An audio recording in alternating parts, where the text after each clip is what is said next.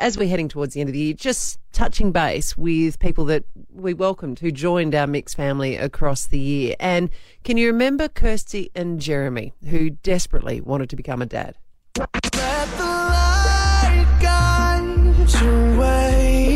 From Adelaide to Ukraine, Kirsty and Jeremy's surrogacy journey. Imagine if the only way you could fulfil your dreams of having children was to head into a war zone. IVF didn't work out for Adelaide couple Jeremy and Kirsty, so they looked for a surrogate, and they found one in the Ukraine.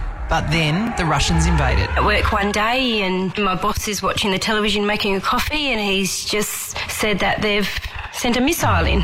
And I just sat there at my computer and my head in my hands and couldn't tell anybody because nobody knew. And it just felt like it all came crashing down very quickly. I do have children already, and Jeremy, he opened his arms and his home to us all. But I also see that part of him where you can look into his eyes and you can see that pain of still wanting his own family. And one way or other, it was just going to happen. We eventually got matched with a surrogate, and we got some good news over Christmas, New Year's. And so you are expecting babies? Yes, We are. twins. Twins. Despite the war, Jeremy and Kirsty decided they still had to go to Ukraine to be there for the birth of their twins. There is no question. What do? You just have to get on the plane. As scared as we are, and we're scared, but we have to drop everything and just go. Kirsty, you've got children. I've got children. Yeah, what do they say about this? They're good. And my daughter Taylor said to me, she goes, Mum, you're going to come home to me, aren't you? No, of course I am. But reality is reality as well.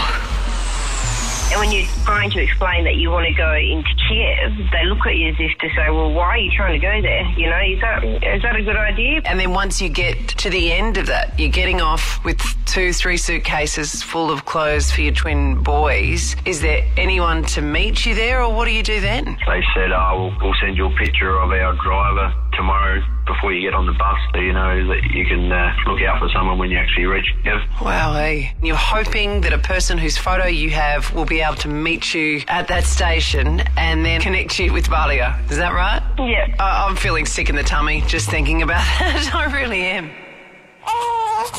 And then we got the good news from Ukraine. What we haven't told you guys yet is the boys have been born. Oh, honey! Oh, congratulations! Amazing. It was so good. I've Yep. even just got goosebumps Yeah. listening to that, Joy. But we all know that babies, especially two of them, mean not a lot of sleep sometimes. So why don't we catch up with Kirsty and Jeremy next and find out how they're going. Kirsty, how are you? Good morning, everybody. How are we all? Wow, you sound bright and chirpy, maybe a little bit more than when we last saw you when you brought in those beautiful boys of yours.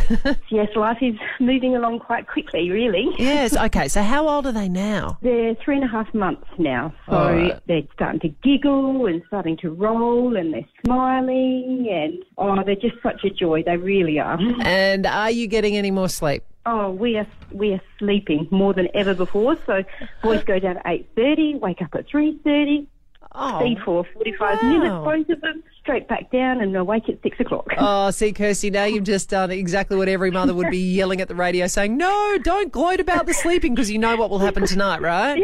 Yeah, I know. Oh. You've got two of the good ones.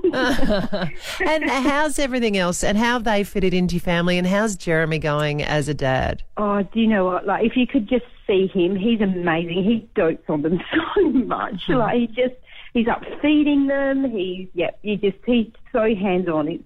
It's crazy. It's amazing. Is it almost like a case of he just loses time, so the stuff around the house isn't getting done because he just finds himself looking at these beautiful boys of his? Yeah, exactly. He's, yes, things are piling up, but I'm like, they can wait. It'll be fine. Don't worry.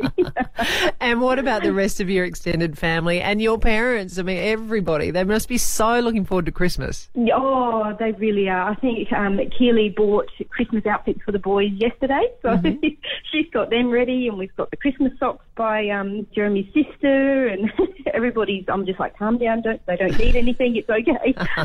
I absolutely adore it. Now, Kirsty, I guess in all of this, are you still in contact with Vali, the surrogate over in Ukraine? Yeah, so we've been in contact with her last week, I believe it was, early last week. So she's doing well. We're sending her photos. We've asked her if she can evacuate if she has to, and it's something that she has on the cards if she has to, but and we'll help her if we need to, but at the moment she's okay. Okay, and that's the thing, isn't it? That, you know, as we, I guess, all start moving towards Christmas, what's happening in Ukraine is still going on, you know, after all these weeks and months. Yep, our life goes on, but unfortunately for theirs, it's a little bit of a different life. It's not very nice to think about, but it's something everybody has to deal with, I guess. So, but yeah, no, she's doing okay at the moment. So if you could say something to you, you know, those years ago where you and Jeremy started this process and went through IVF, and then you went through the process and you went through surrogacy, and then the COVID happens, and then, of course, Russia invades Ukraine once you find a surrogate. If you could say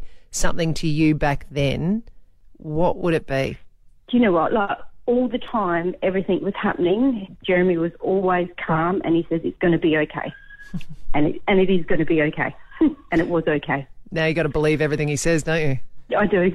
And he's such an amazing man. Like, yeah, definitely. I'd do it all again in a heartbeat for him. Oh, well, look, it's absolutely brilliant. Smiles on her face. I can hear either William or Oliver in the background there. Ollie.